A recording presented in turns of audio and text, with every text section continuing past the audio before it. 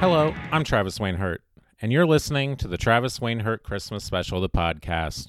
On this month's episode, Erin Gillis and I will discuss the Travis Wainhurt Christmas in July special, Danville Drift.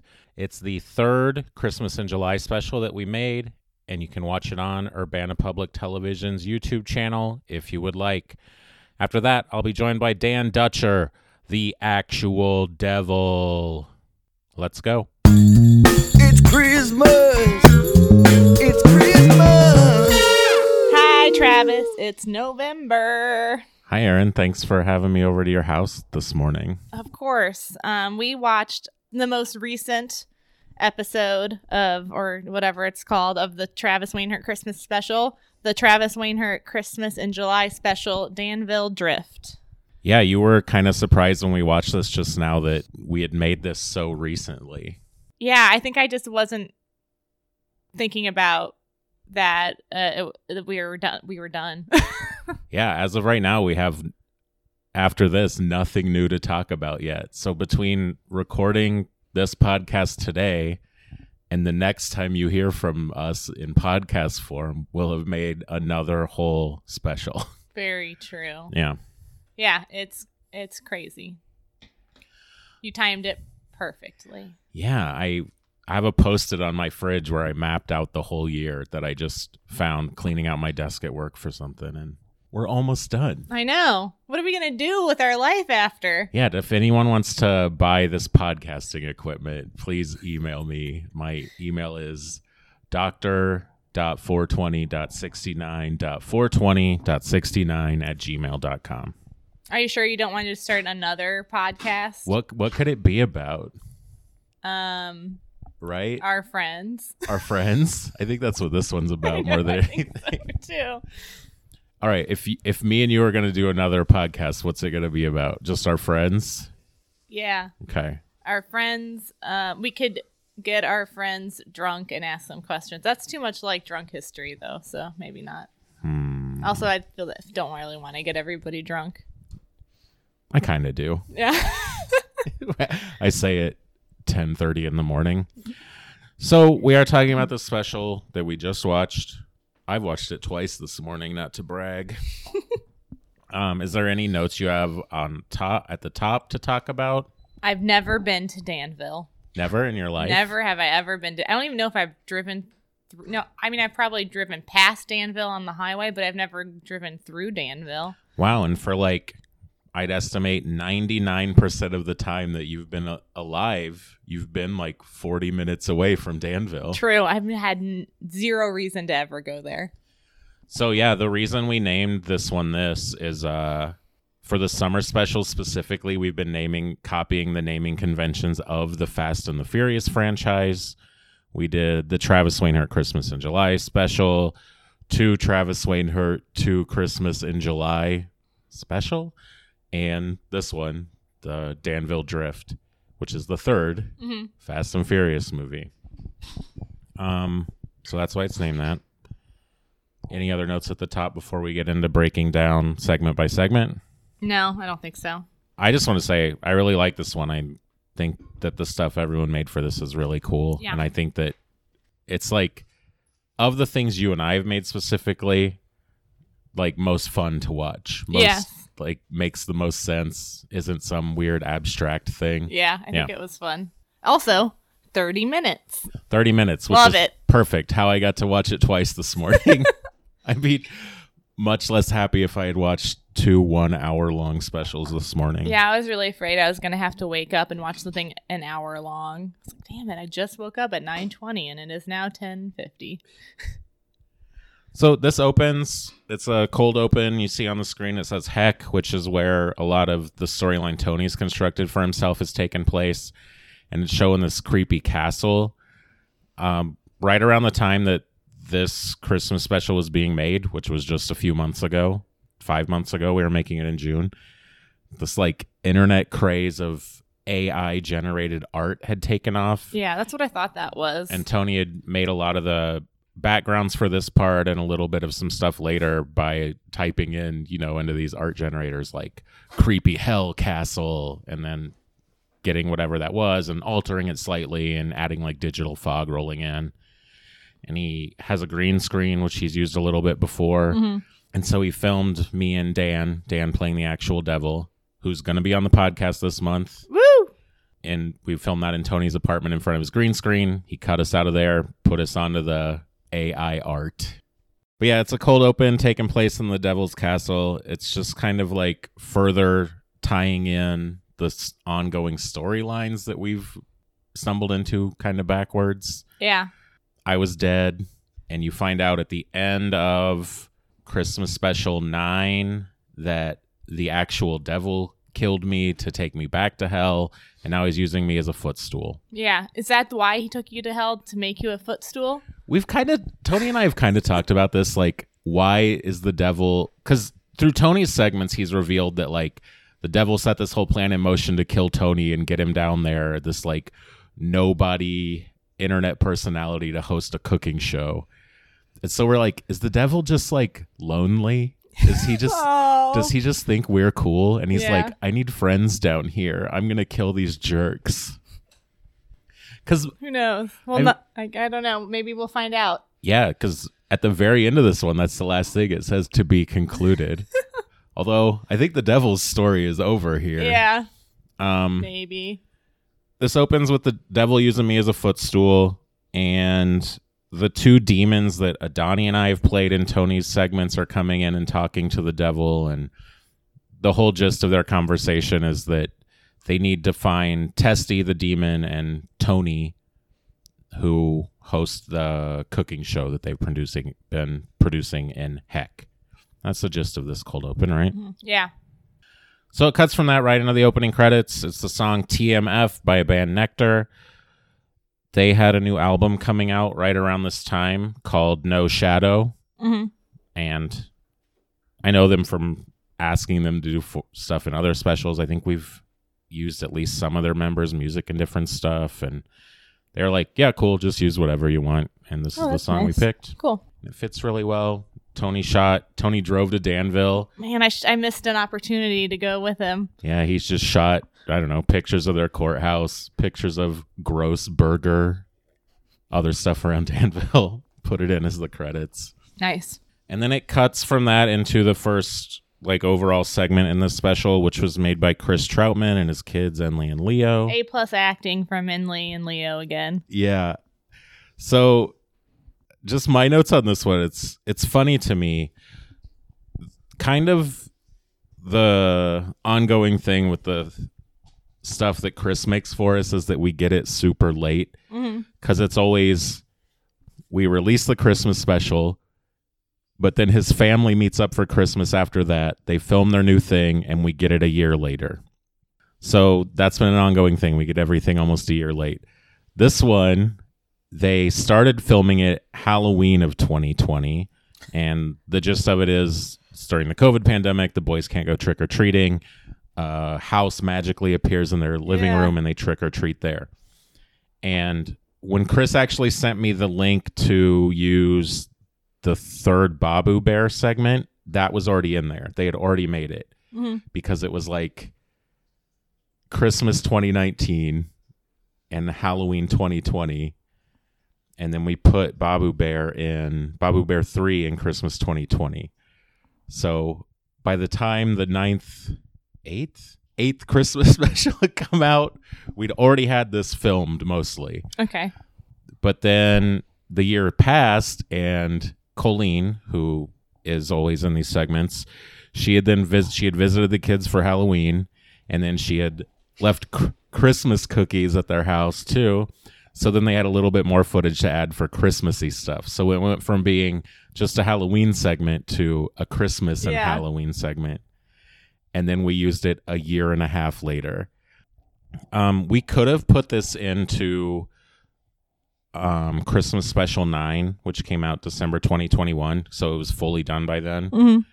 And I had kind of been messaging Chris about it and saying, like, oh, I know, like, because a thing you and I have discussed and Tony and I have discussed is for these summer specials, we just try to make it very easy on ourselves and not have to do a lot here locally. And I always try to farm it out to people who live outside of town.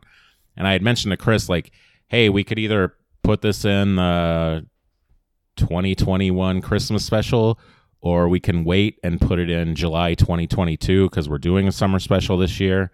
And he was like, yeah, I think that's really funny and even more absurd to have this Halloween thing come out in July. And I was like, great, that'll give us more content. Yeah. So, if without it, it would have been real short. yeah, which, hey, would have been fine. But yeah, we kind of said it's Enley and Leo. They're saying, oh, we can't go trick-or-treating. Life's hell. And then a magical house appears in their living room. And what do? They go trick-or-treating. They put on a costume.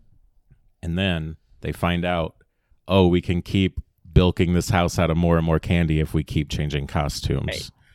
But should we talk about what costumes they had on? Yeah, did you take notes on it? No, but I'll try to remember. Okay, here we go. The first one was Enley, like a Grim Reaper type person. Yeah. And Leo as Goku from Dragon Ball. Okay. Wearing an incredible wig. I have a huge head, but I wish I could find a wig that looked like that to fit me. It looks so tiny on you if you used that one. Let's see. And then next they did the Mario Brothers. Yeah, Mario and Luigi. Enley being Luigi because he's taller. Yep. Great. And then Jack Skellington from Nightmare Before Christmas. And a fox that Jason Bateman plays in a movie. Zootopia. Never saw that one. Yeah, it's not a bad one. Okay. And I think that was it. And then they recycled. Yeah. And they're knocking on the door of this cardboard house in their living room and getting candy from it. And Colleen is in there, and she's also changing costumes throughout. When she was on this podcast, and it might have been just because she was thinking of this segment too, she had told me that like her dream would be to play a cowgirl in something, and she is a great cowboy in this segment. Well, howdy, little partners. Yes, she is. One of the best parts. Scene stealer, for sure. Yeah, I think in this one, more than ever, you'd hear Chris laughing at and reacting to things as he's filming it, and you can even hear him giving direction from time to time. Yes. But man, the boys, like Colleen will just come out of that house and say something outrageous, and then they just don't know how to respond. It's so they good. Just look at the camera like, what do we do? What's Grandma doing? But they eventually run out of costumes, and they try to recycle costumes they already used, and then whatever that being in that house is, let's call it a witch. Yeah. Won't come give them any more candy. The witch has disappeared. She figured it out. But right at that time, their doorbell rings, and their grandma came to visit them. Are they surprised because they think that she is the witch? Well, so that's another thing. Like, we talked a little bit about how they filmed this at Halloween, and then they filmed more stuff at Christmas to add in. The stuff they added in, they added a part at the beginning and then 2 parts at the end. Mm-hmm. So the part at the beginning is the boys on Christmas morning reminiscing, being like, do you think that witch that was in our house was Grandma? And then it flashes back and shows that whole saga. Oh, okay. I somehow missed that that part. Yeah. But yeah, that's kind of the end of that. And then it breaks into... We forgot to talk about the best line. Oh, what's the best line in here? Well, howdy, little partners. That's good. The boys lose it there. My favorite line in this is when they first find that house in there, and Leo says, this house maybe be haunted. Maybe be haunted. Real good. That should be merch for the Christmas specials, is little Leo on a shirt saying... with like a little air bubble. This house maybe be haunted. Word bubble. Yeah. So we mentioned there's a little bit more to this segment, but we broke it up here because we'd been trying to get rid of having like credits and the end and whatever in these, but it was hard to do with this one because with the stuff they added in, it's kind of like epilogues and punchlines to things. So we wanted to leave that in. And then we also wanted to put something in there to break it up. Mm-hmm. So Trevor, who has made a bunch of music for these in the past with different bands, he was on this podcast and he said he hated these segments with Enley and Leo. I remember that. And so it got to the point where he had given us this segment to use, and then we knew we needed to make a natural break in there between the meat of their segment and the epilogues of their segment. And I was like, let's just put Trevor in there to be mean to Trevor. Yes. And the way Trevor got involved with making something for this one, because we really weren't even going to ask him to do anything. Like I said, we try to ask people from out of town. Tony makes a segment. You and I make a segment. I ask people who don't live here to make stuff, and we just take what we get. Tony had revealed on Instagram the name of this special, Ooh. Danville Drift. Yeah. And Trevor, he's the mayor of Danville. He messaged me and he sent me a screenshot of, what are they on Instagram stories? Yeah.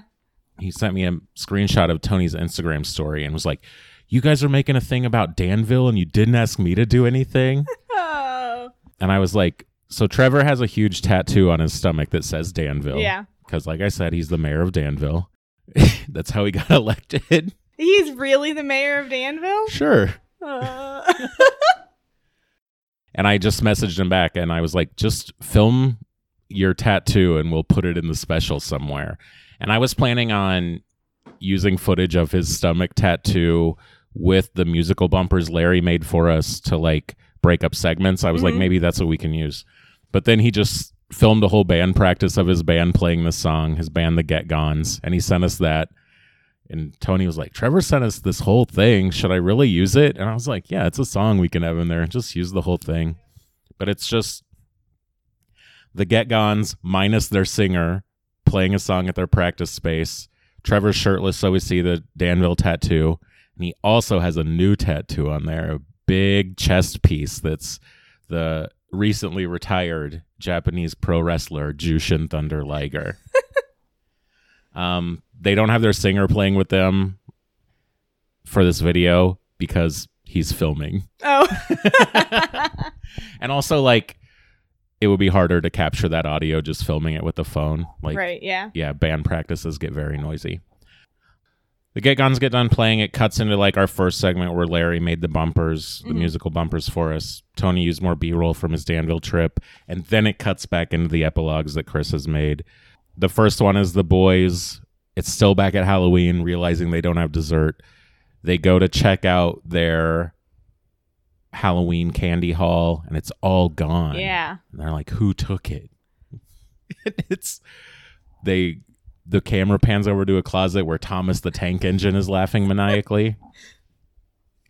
So you and I have talked about this a little bit before. In Babu Bear 3, or one of the Babu Bears, Babu Bear is running around the house. And for me, Babu Bear's motivation is that the boys have these new toys and they're ignoring him. Yeah. And at one point, he knocks over a train track that's made up of little Thomas the Tank Engines. So I'm wondering if this Thomas the Tank Engine has come to life to get revenge on Babu Bear. Yeah, maybe. That's my fan theory. Why would he steal their candy? I don't know. To lure Babu Bear out? Maybe, I don't know how that would work. Maybe he's jealous that the boys have fun with Babu Bear now. I don't know. Interesting. Then another epilogue to that segment. It's just the boys Christmas morning again. They open up their Christmas cookies. Yeah. And it shows like a little Santa ornament coming to life. So I guess just like... everything's coming to life. Yeah. Must be amazing to be a child. Then it goes into another one of the transitions with Larry's songs. More B-roll footage of Danville. And then Tony's segment starts. Yes. The segment's called Swallow This. Yeah. With 2 S's. Yeah. Do you have any notes about this one? I just love these cooking me and swallow this introductions, because then it's just great where he stands or where Tony positions whatever it is to make it something funny. The gist of this one is that at the end of Tony's cooking him like mockumentary thing that he made, The Cook, which is Tony goes missing from heck, no one knows where he's at. At the beginning of this one, the devil's telling those demons to track him down, and now they've recaptured him and they're forcing him to redo the original Cooking Me segment, but with like torture added in. Mm-hmm. And so he's wearing a hell prisoner outfit, which is like a brown bag with a giant letter P on it. What did he say? He said, I don't know what this stands for, but I think P stands for most perfect something. I can't remember what it was. while we were watching that, I had to scroll back through my chat with Tony from this time to ask him what I thought it, so I could say, hey, what was that? I was like, oh, like Scarlet Letter, A for adultery. What's the P for? And my prediction was that it was the devil saying that Tony is a pain in the ass. I thought it was it did end up being it, but I was like, P. Tony likes P. Yeah, he's in prison for P. I mean, he ultimately told me he had no idea what it stood for. It was just to get the joke in there to change the title from Swallowing This to, I'm not going to say it, it's dirty. You want me to say it? Yeah. Swallowing piss. Yeah. On Urbana Public Television. Piss. Great job, Tony. Love it. So yeah, he's remaking his recipe from the original Cooking Me segment, which are those holiday Christmas wreaths. He's even using a lot of the same ingredients, including crushed up painkillers. Mm-hmm. One of the very first things he does in this is one of his jokes he's done over and over, where he says a number while holding up the wrong number of fingers. So I was very happy to see that return. That's always funny. The thing that he did when he lubes his hands up this time, he uses thumbtacks instead of butter. Yeah, Tony had sent Adani and I rough scripts because Adani and I voiced the demons we've done before. And he also said, I need another demon that will be called a lube demon, and I need a robot, and I need like a newscaster demon. And so he just had Adani and I record our audio and send it to him. Mm-hmm. And I recorded my normal voice, which has no modification at all, to be the demon. Adani did a slight character like she did. She did great. And then I also just made my voice slightly creepier and gravelier, and I was the lube demon. And then I was like, I don't know what you're going to do for the robot, so here's a bunch of robot sounds. And I made a bunch of robot sounds. Oh, here's some other things if you can't get voices for the other ones. Here's a bleeping and blooping robot man. Beep, beep, beep, boop, boop, boop, boop, boop, beep, beep, beep, beep, bam, bam, bam, bleep, blah, blah, blah, beep, beep, beep, beep, boop, boop, beep, boop, beep, boop, beep, boop, boop, boop, boop, boop, boop, boop, boop, boop, boop, boop, boop, boop, boop, boop, boop, boop, bleep, bleep, bleep, bleep. And then when Adani emailed him, she was like, I also made a bunch of robot sounds. Beep, boop, beep, beep, beep, boop, beep, beep.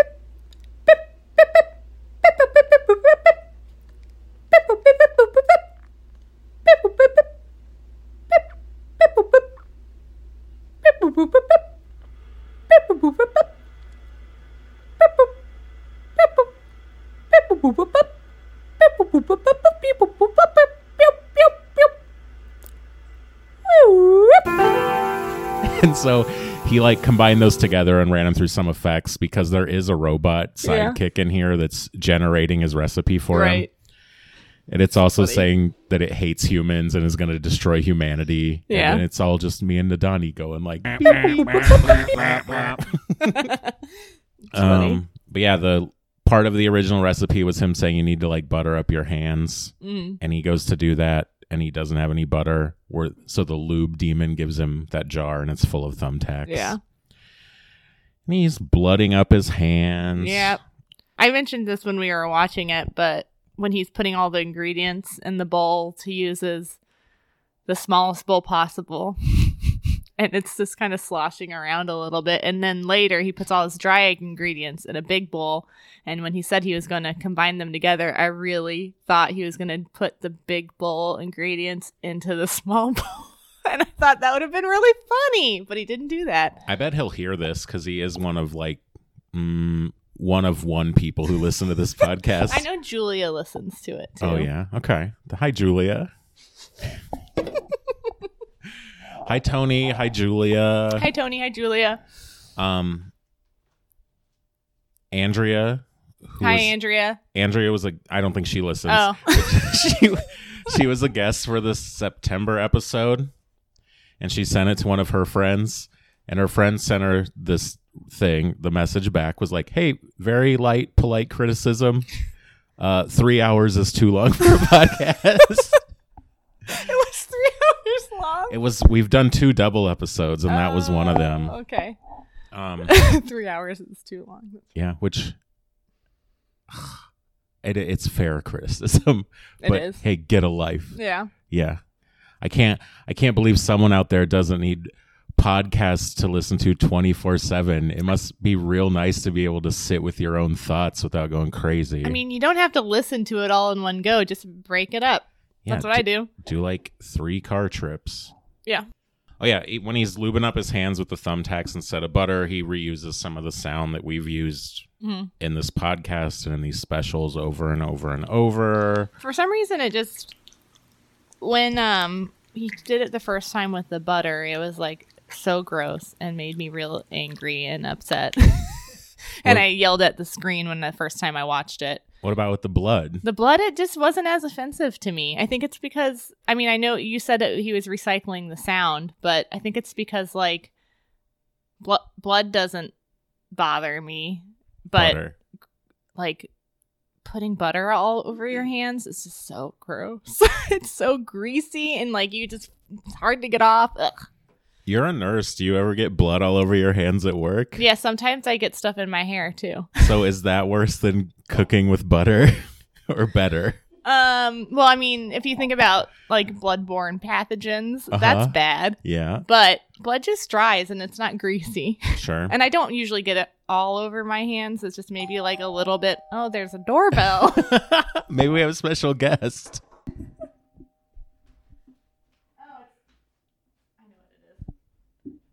I bought after we've been doing the jigsaw puzzle thing with our friends. Yeah, all of our friends are they're like building jigsaw puzzles together online through a website. Yeah, I have real puzzles and I like to do real puzzles, but I get very invested and I get anxious when I can't finish them and I just think about them constantly, so I like to have them laid out, but there's really no good place. And I have like a roll up puzzle mat, but it's really annoying to unroll it in the pieces sometimes. They're supposed to stick well, but they don't. So I ordered a big ass board that can like go under the bed and like has something that goes over it and little drawers to put all your puzzle pieces in. Wow. And that's what just got delivered, and it is gigantic. Cool. Got yourself a little Christmas gift on Christmas podcast recording day. Did. Oh, he breaks into a commercial here for Gluzz Chug pizza pans. This is more of the like AI generated art. Yeah. And when he comes back, it's like time to pull the Christmas wreaths out of the oven. I have a couple notes here about gross things that happen. When he combines all the ingredients into a pan and then he like pats it with his hand and it leaves a big blood splotch behind. That happened on accident. He like so good. had the blood and the bandages on his hand and he didn't expect it to transfer like that, but it did, and it makes it really good and really gross. Yeah. And the other thing is that when he pulls the pan out of the oven, there's just a big gross glob of hair in there. He was trying to make it look as gross as possible. Yeah. And I had asked him, like, that looks gross. Did you just, like, pull that out of your drain? Like, did you snake your drain? And he said that it was when he was making the puppets, it was leftover pieces from the puppet. It was just great. puppet hair. Oh, good. I was like, did he? Because he definitely touches his tongue to it. Uh-huh.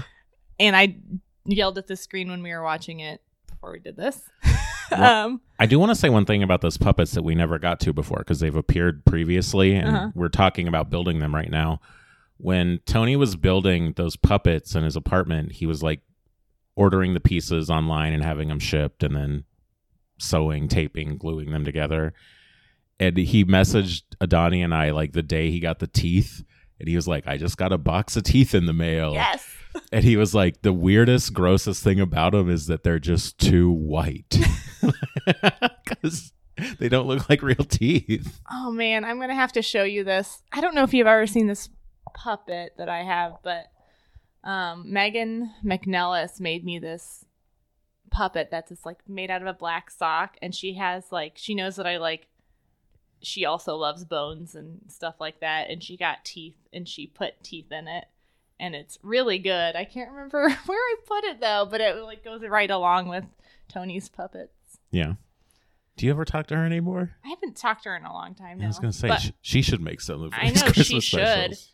And then speaking of the McNellises, her sister Kate's going to be working in the emergency department with me in January. Hi, Kate. Hopefully you're a fan of the pod. I doubt she listens or knows about it.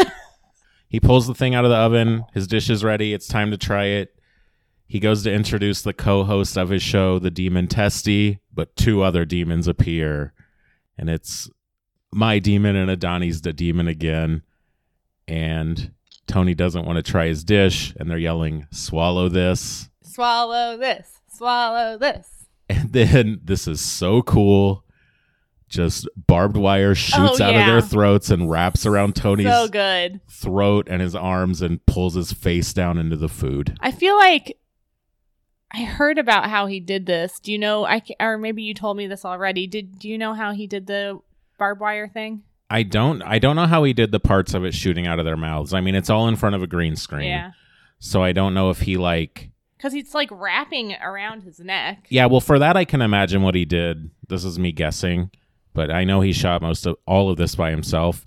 I would guess he's like holding his camera in one hand and pulling the barbed wire with the other hand so that it's shifting around his throat and as then he's filming. Reversed it. Yeah. That makes sense. I don't know how he got it to come out of the puppet's mouth, though. It might have just been like shooting magic. And that's how he really got him to do that. Yeah. But yeah, it cuts from him licking that gross hair in the pan, being forced to eat. So gross. It's so much better now that I know he didn't just find like a glob of hair on the ground. Puppet hair is better than real hair, and blood is better than butter. Yeah. Yes. Great. Then it cuts to a news report. I didn't know what this was going to be because I had seen the script and I knew he needed voices for it. I kind of thought he might make another demon puppet. I don't know if he had planned to and ran out of time. Working on these summer specials, like I said, we try to get people who don't work on these to work on them, just so it's kind of a surprise for everyone else and I don't have to bother all the same people. There's, in our Stephen King book club, our friend Ray, and she had never worked on any of these before. Mm-hmm. And I thought she had a cool speaking voice. And it's, again, me like filing away traits of people as tools instead of being real people. I was like, Ray's voice. This would be great for newscaster. Brain box. So thanks, Ray. You did a great job. She really nailed this part. Yeah. What did she do? She's the news reporter. Oh, okay. That's what you said. Okay. Talking over the epilogue of this, talking about how after Tony had to try these treats, he escaped again. Mm-hmm. So this segment of Tony's ends with the cook disappearing again and Testy, his co-host, also being missing. Where's he? Maybe we'll find out. It goes from this into a short animated thing that Laurel made. She's worked on a bunch of these segments before. This one's really funny to me. Yeah. It's just a short animated sequence with music over it. It's like a lady in a cowboy hat. I love it. Munching up burgers. Burgers are stacking up. Laurel had decided she wanted to try to do an animated thing, and she had been sending us progress of it. And then right around the time we were finishing this up, Laurel got COVID. And she was like, "Oh, I'm going to try to finish. I'm trying to finish." And then finally one day she just emailed me and she was like, "This is what I have." And she sent me a video file, which started with like a Google search on her desktop that was like, how to capture video from your computer. And then that minimizes. And then she hits play on the animation she's made. And then it plays this video and there's no sound. And so I like edited those parts of it out. So it's just the animated part. And one night I was about to go watch a movie at the drive-in, like right when I got this, and I just fired off messages to any musicians I knew who have made music for these in the past or who would be game. I sent out, I think, 4 messages to people. I got 4 songs back. Oh. I sent them all to Laurel, and I was like, pick the one you want. And she did. She picked the one that Luke made for us. Nice. Luke's always on board. Yeah. You know, he was really excited to do this. We saved the rest of the songs and we're going to try to use them in this Christmas special that we're about to start on, but I think we may have lost one. Oh, boo. But that's Laurel's segment. She called it Hungry. It's that cowboy lady eating the burgers. I love it. I love the cowboy lady and the burger together. Yeah. It's just good. And then it goes from that into another short Larry music bumper transition and then into the segment that you and I made, which is you and I ending the continuity of the things that we decided to make continuity for, which is ending the saga of me dying and coming back for whatever reason. Yeah. Do you have any notes starting off on this one? It was just really fun to film. Like, I don't know. I feel like I had more input on this one than I did on other ones. Normally I'm just like, yeah, whatever, I'll do whatever you say. Yeah, I was glad. It's more fun for me to, work with other people on these than show up at your house and go do this, do this. It starts out with the sitcom opening we have started to do for a few of these, but you look super bummed while I know. cooking. I was really excited about doing that. I was like, I really think we should do one where I was like sad. So you're cooking and looking sad, and then it goes to the credits where I would be, but I'm not there because I'm still dead. I was killed mysteriously back in December of 2020. Yeah. So it goes from that sitcom opening directly into a shot of a hand ringing a doorbell, which we had done before in one of our other segments. It's just us referencing all of our other segments. When I murdered Joanna over and over again. Joanna's here ringing the doorbell. Yep. She's bringing you over a snack because you're so sad. I know. It's spaghetti. I love spaghetti. A big bowl of pasta, which Luke, again, he was here that day. He had brought that over with Joanna, and he was like, I made that pasta. When you do the credits, I want to be the prop master. I was like, okay, dude. In the summer segments you and I have done, it's always us filming something and then running it backwards. Right. And we wanted to incorporate that as a way to wrap up the storyline of the things we've done. So the way I was imagining this, and I can't remember if I talked with you about it a lot or Tony, or if I just kind of went out and did it on my own. I had said like, well, every summer we do a backwards thing. Yeah. The first time I died, Erin summoned me back from the dead. So that's like occult stuff. And then she tried to bring me back through science, cloning stuff.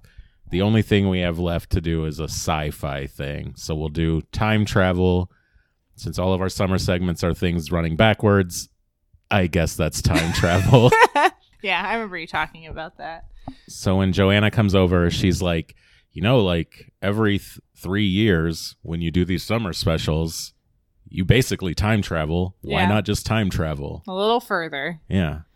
And she brings up running like the Flash. So we had talked about like, how are we going to time travel? Do we need a time machine? Whatever. And I thought of that Flash thing because like that happens in Superman movies and Flash comic books. You just run the other way around the Earth until the Earth reverses its spin, and that causes time travel. I guess. One interesting thing about this for me and the way we named this one is we had decided she'd say that line, time travel by running fast like the Flash, and then we'd have you reading a Flash comic book to like learn how to do that, I guess.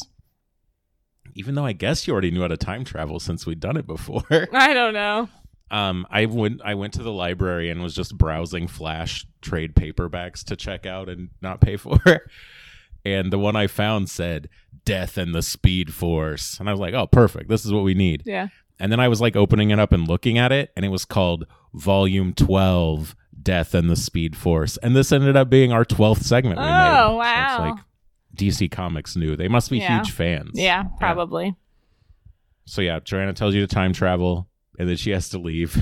Her toilet disappeared. Her toilet disappeared, has to get out of here.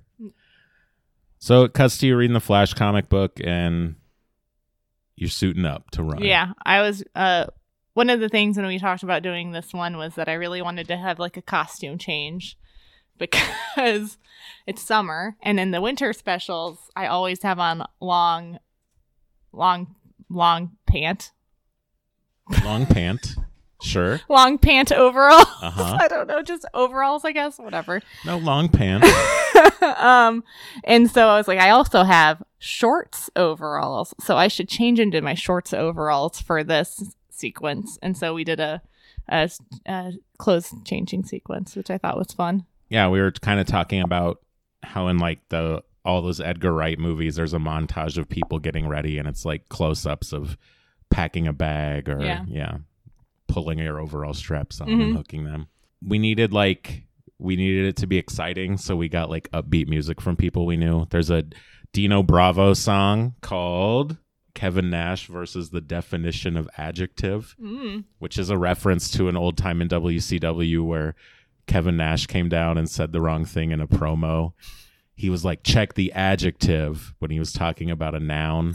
And then people were like, this wrestler's dumb. Hell yeah. Now he's like a 65-year-old man and people still bring it up. And then there's a Bookmobile song. It's the only time ever where Bookmobile let us use a song that they didn't record just for the Christmas special. I knew we needed more upbeat music to go here. And I had basically, Luke has just said we can use anything he's ever recorded, but I wanted to double check with Trevor. And I think he was basically like, Bookmobile is such a dead and done concept that I don't care. Oh. Sure. That's sad. I love Bookmobile. Yeah, it's you running. Yep. I run. Yeah, you run in the street in front of your house. Yeah, we did lots of, I was pretty tired, but we just did lots of shots of me running back and forth. Yeah, you run around in your backyard running laps around Thomas. Mm-hmm. And then eventually I vomit. You run so much that you puke. I really feel like I could have done a better job puking, but I didn't know. I've never fake puked before, so yeah. Next time. So we got to figure out how to do this for the thing we're going to start working on today. Yeah.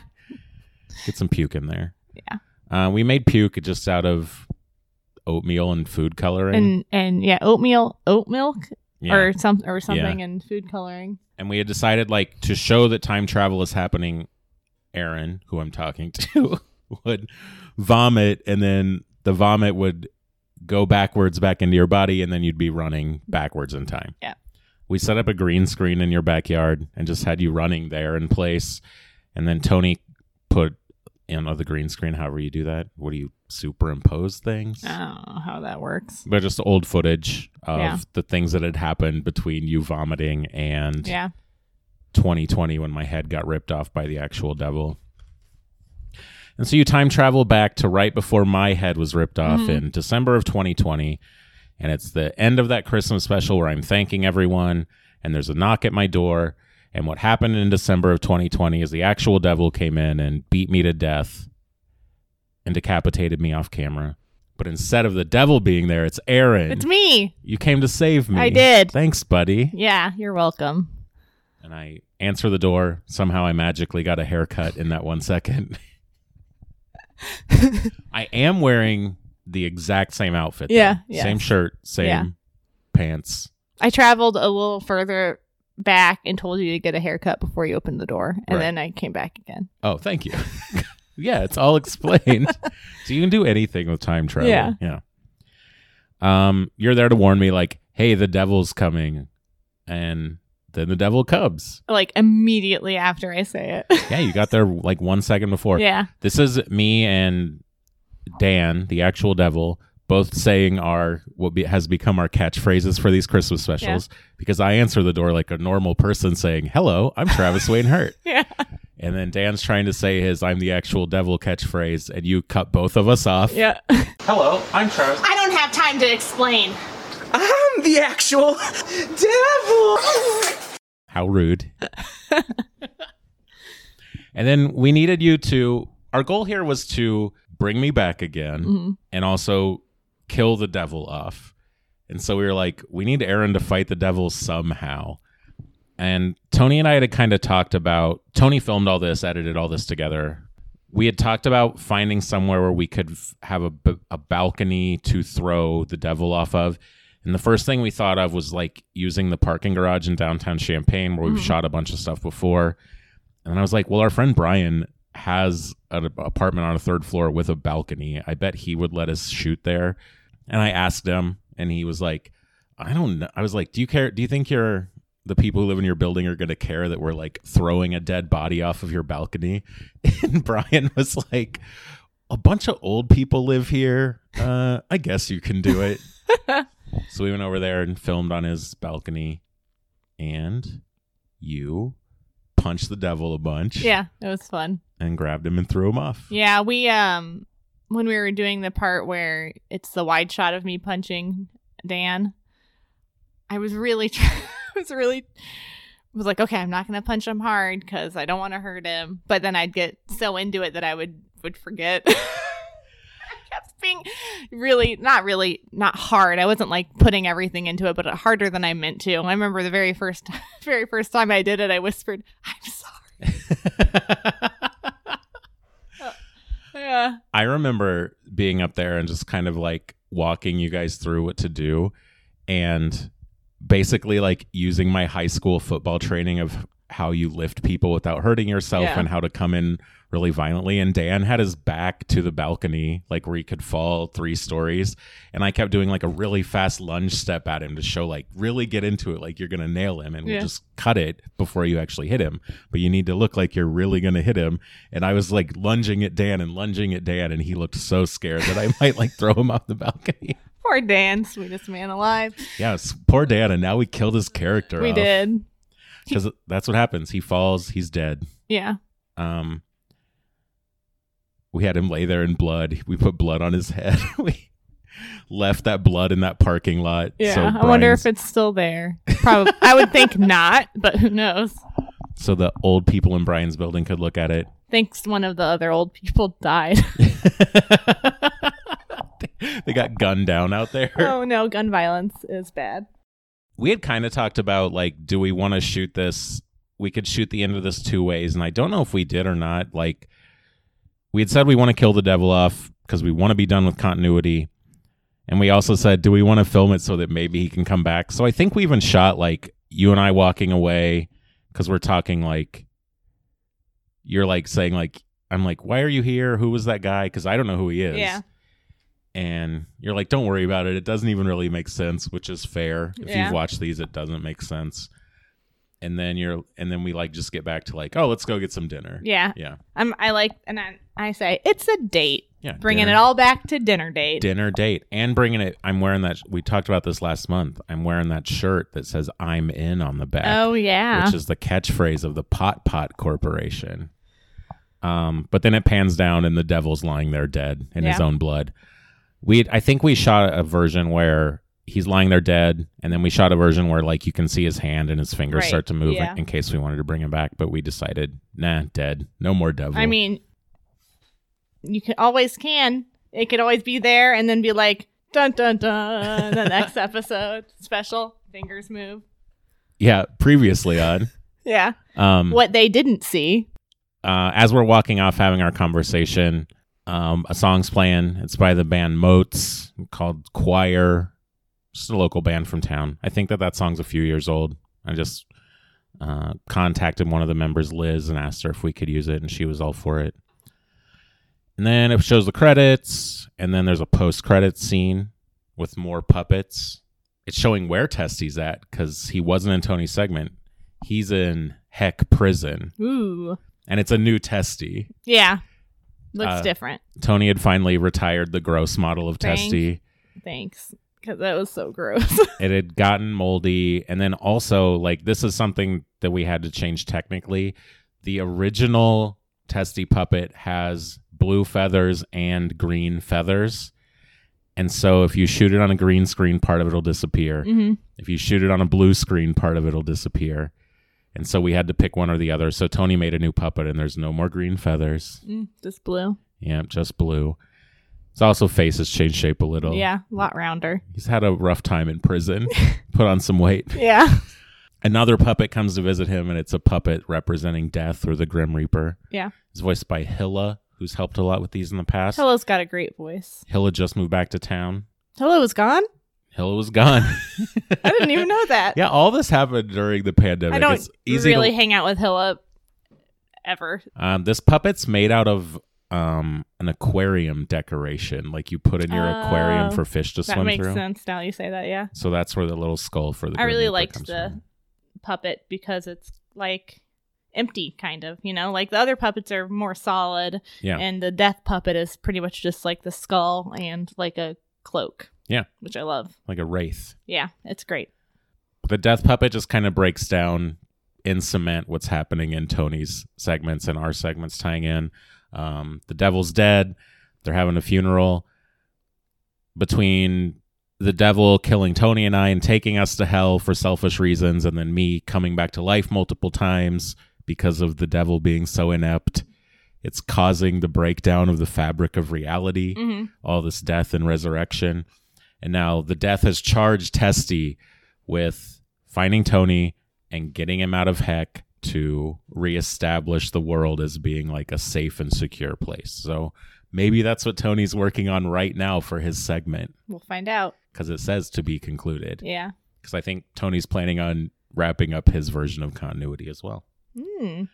So that does it for the Travis Wainhurt Christmas in July special, Danville Drift. Yeah. And join us next month for the 10th anniversary of the Travis Wainhurt Christmas special on the TV. Yeah. See you in a month. Bye.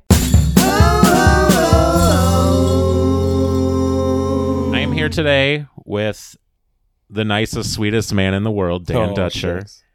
We're going to talk about the segment that we made for the Travis Wainhurt Christmas in July special, Danville Drift, where he played his role of the actual devil for the final time. Dan, thanks for coming over to my apartment today. No problem. It's my pleasure. Yeah, I guess just very briefly, we'll talk how you got involved in making the Christmas specials with us, and then discuss this segment, okay? That sounds great, yeah. So your role in these has been the actual devil, and that started in Tony's segments that he makes where he died and has been trapped in heck, keeping it clean for Urbana Public Television, I guess, where you're the devil. You're in charge. I am in charge. That is correct. Do you have any memories of Tony first contacting you about that? Because it was a thing I wasn't involved with. Yeah, I do. He contacted me and he was just like, hey, I got this idea going and stuff. And I really think you'd be great to play the part of Satan because you're such a nice guy and everything. I was like, oh, shucks, thank you very much. And he's like, and I would just be such like an opposite of who you actually are if you get into character and play like this evil Satan character. And I was just like, for a lot of my life, I actually wanted to work in the movie scene and stuff. And my big fantasy was to be a director of a major motion picture and everything. So when I was asked to take part in anything that had anything to do with being on TV or whatever, I was like, I got to take this chance.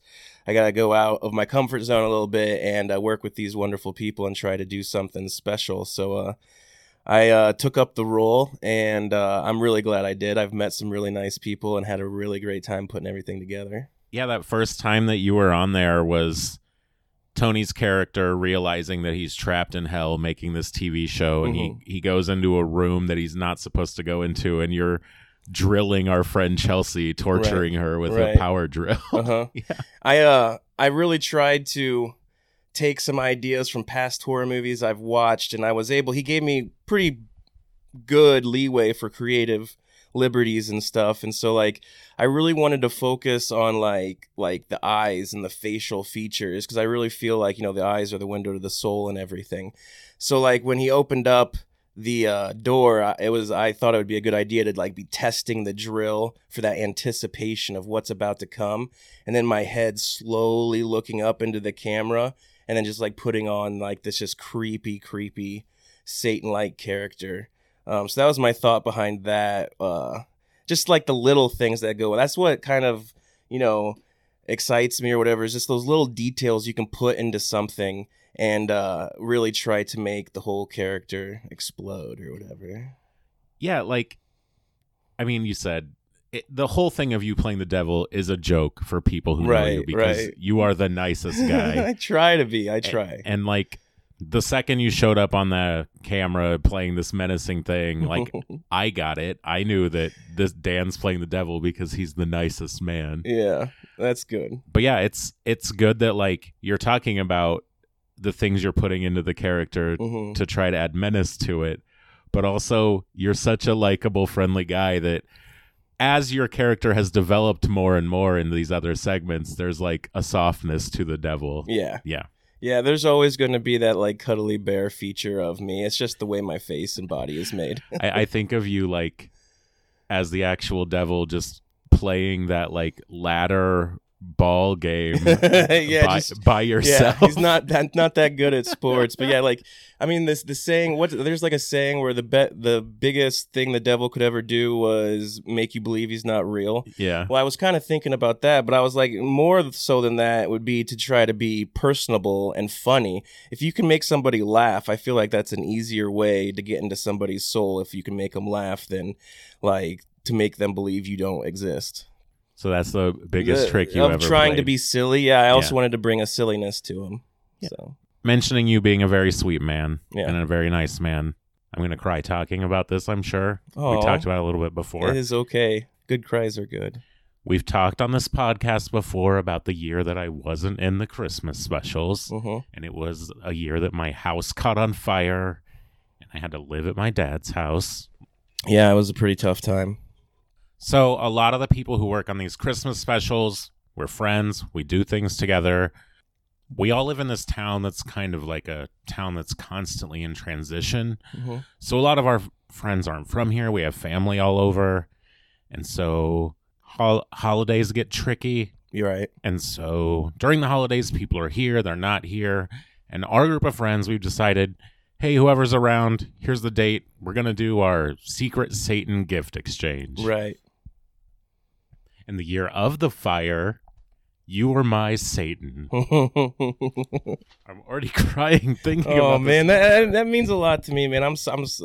It's good tears. I know it's good tears for the most part, kind of, I hope. Oh, yeah. But it also can bring up hard memories as well. But, yeah, I'm here for you. Oh, don't worry. The August episode of this podcast, I have an 8-minute long file on my computer of me crying, talking about my cat. I think crying is a great thing. So, yeah, let it go. Anyway, I'm going to read this to you now, and I'll probably put in a cleaner version later where I'm not crying. Okay. But part of my gift, you are my Satan. You got me a very sweet gift card to a movie theater because I love going to see movies before the pandemic. Some Mountain Dew. Love Mountain Dew. Mad Dog, back when I was drinking a ton of Mad Dog, drinking the worst things in the world. So that's what you got me. And then you also gave me a very sweet letter. Yeah, I love the community that the Christmas special brought together too. It's just this town has some special people in it, and I'm always really enjoyed meeting more and more people. They're just so friendly, so nice. Yeah. So here's the part of it I want to read. You mentioned some things I like, some things you knew I like. Movies, Mad Dog, Mountain Dew. Yeah, because we never really hung out one-on-one, played video games together or anything. So I didn't quite have that friendship of being besties with you. But I've hung out with you so much at parties and around people that I really felt like I knew you too. And I feel like that's just the type of person you are, kind of. You're very just this is who I am. This is who I am. And there's nothing kind of hidden for the most part that I know of. But yeah. Just you wait. Yeah. But anyway. That's very sweet. Thank you. No problem. So you mentioned those are the things you know about me. You don't know that much about me. And then you say, here's what I do know. You're loved by many, many people. You're one rad dude. You're a great theater buddy. You'll travel in the rain or snow to go to a friend's party. For the most part, when we've been friends, I didn't have a car. Yeah. And the theater buddy thing, I remember going to see a movie with you. It was a bunch of us or whatever, but you actually showed me my favorite movie theater and seat, and it was a movie theater where you could put your feet up on the fence. It was there's a first row, and we sat in that first row, and I saw you put your feet up on that fence. I was like, oh, that looks comfortable, and I put mine up there. I'm like, oh, this is where it's at. And so I going to that. You get that place, divider between the stadium seating and the seats. You got, and you're a tall person, so you get a lot of foot room. And then you wrote, and every year you also make a TV Christmas special that makes people laugh and also makes other people question your sanity. You and people like you are so important to have in this world. And then you detail the stuff about the fire and go on to talk about how hard that was and how I was trying to be positive throughout all of it. Even though in the Christmas special that year, I wasn't in it, partially because I was having a hard time mentally. But you said, it's easier to be positive and happy when good things are happening. It's easier to spread joy and happiness when good things are happening to you. It's a lot harder to, in the face of shittiness, put a smile on your face in the face of others. And you do that. Yeah. It's so important to have people like you in this world. Thank you. Yeah. Yeah, for sure. That is, yeah. And I'm sure everyone that's listening to this is 100%. Well, I think all of that stuff about you. You're such a nice, kind man. Yeah. And I'm glad you let me be your friend. And I'm glad you let me bring you over to my house today and cry in front of you. I love it. I hope that we do more. I hope that I think I can relate to you. I see like some of you and me, some of me and you maybe, and I think our future can be bright together. Good. Okay, but now we have to talk about the segment you helped us make for the most recent Christmas special we put out. Very briefly, at some point, it was actually the year of the COVID pandemic. The first year of the COVID pandemic, because we're still in it. None of us could get together to work on the segments we were making for the Christmas special for the most part. And a lot of that year became someone's missing, someone else is looking for them. Luke and Joanna that year, that's the segment they made together. They lived together. It was about them being stuck in a building together, going insane while missing me. Where's Travis Wainhurt? Joanna would ask Luke over and over before killing him. Tony's segment was about how his character of the cook down in Heck had gone missing, and this documentary film crew was looking for him, and his best friend Testy the Demon was looking for him. Tony's missing. The segment Erin and I made that year was I was missing, and Erin was looking around town for me, specifically at a dog park where she thought I may have turned into a dog. And a thing we've done over and over in this Christmas specials is kill me, kind of specifically through decapitation. Right. So the way we ended that segment that Erin and I made with me missing was that at the end of most of the Christmas specials, I'm directly thanking the audience for watching and wishing everyone a happy holidays and thanking all of my good, sweet friends that were so talented and so funny for sure helping me make this. And as I'm doing that, there's a knock on my door. And I go answer the door. And then the murder Santa, who's appeared in these Christmas specials before, kills me. Now, up to that point, I had played the murder Santa. And the first time I actually died was the character of the actor Travis Wainhurt dressed as Murder Santa dying. So now it's like, oh no, how can the Murder Santa kill Travis if Travis is the Murder Santa? And we left it at that, and I had no plans for it going forward. And we went to work on kind of the next round of these when the next year came around. And Tony was like, who's going to be that Murder Santa? And I was like, I don't care. And he was like, well, what if it's Dan, the actual devil? And you were like, absolutely not. No, I'm just kidding. I was like, terrible idea. Terrible. You think I'd open my door and let Dan into my apartment? Smells. No, I'm just kidding. No, but I was like, he was like, yeah, what if it's the actual devil and he's come to kill you? And so that brings like the ongoing narratives that Tony has done with his character and the ongoing narratives that Erin and I forced onto our segments, brings them together into the same world. And it's created this like overly complicated mythology where I don't know exactly. Right? No, but yeah. Is it fate or destiny? Who knows? But anyway, it finally confirmed that Tony's segments and the dinner date segments that Erin and I make are kind of taking place in the same timeline and the same world. And your character, the actual devil, is part of all of that. Okay, well, that's good to learn. And then we had to kill you. Yes. To get rid of you. Because we're tired of doing continuity. Right. We wanted to get back to just doing stupid things. So with the segment we're going to talk about today, that was Erin and I closing the loop on our characters having to have continuity. And you guys did just a great job at it too. Erin and you have charisma together, work on the screen well. And that's another thing that I learned. I thought that acting could be quite easy if you're around the right people and the script and everything. I learned it is very hard. You get the script, you read it, you love it. You're like, oh, I can do this. You say it to yourself. You got it down. But then when you're put in the spot and they say action, your brain, at least mine, just goes blank. And it's just like, oh, what are all these little things I'm supposed to be doing at the same time while saying this?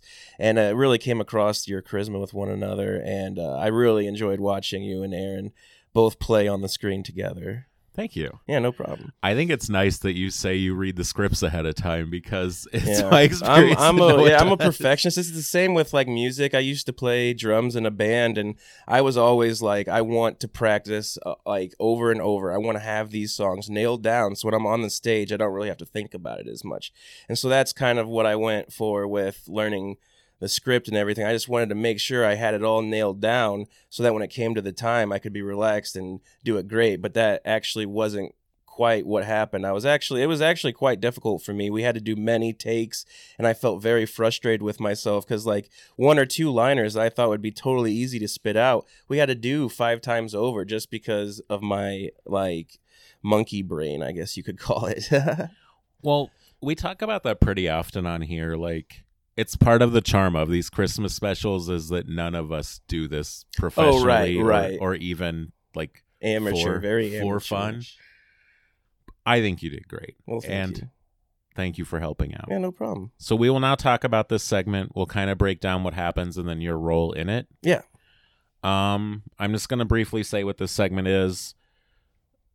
We talked about how the 2020 Christmas special ended with what we find out is you decapitating and killing. Oh, we didn't even reveal how that happened.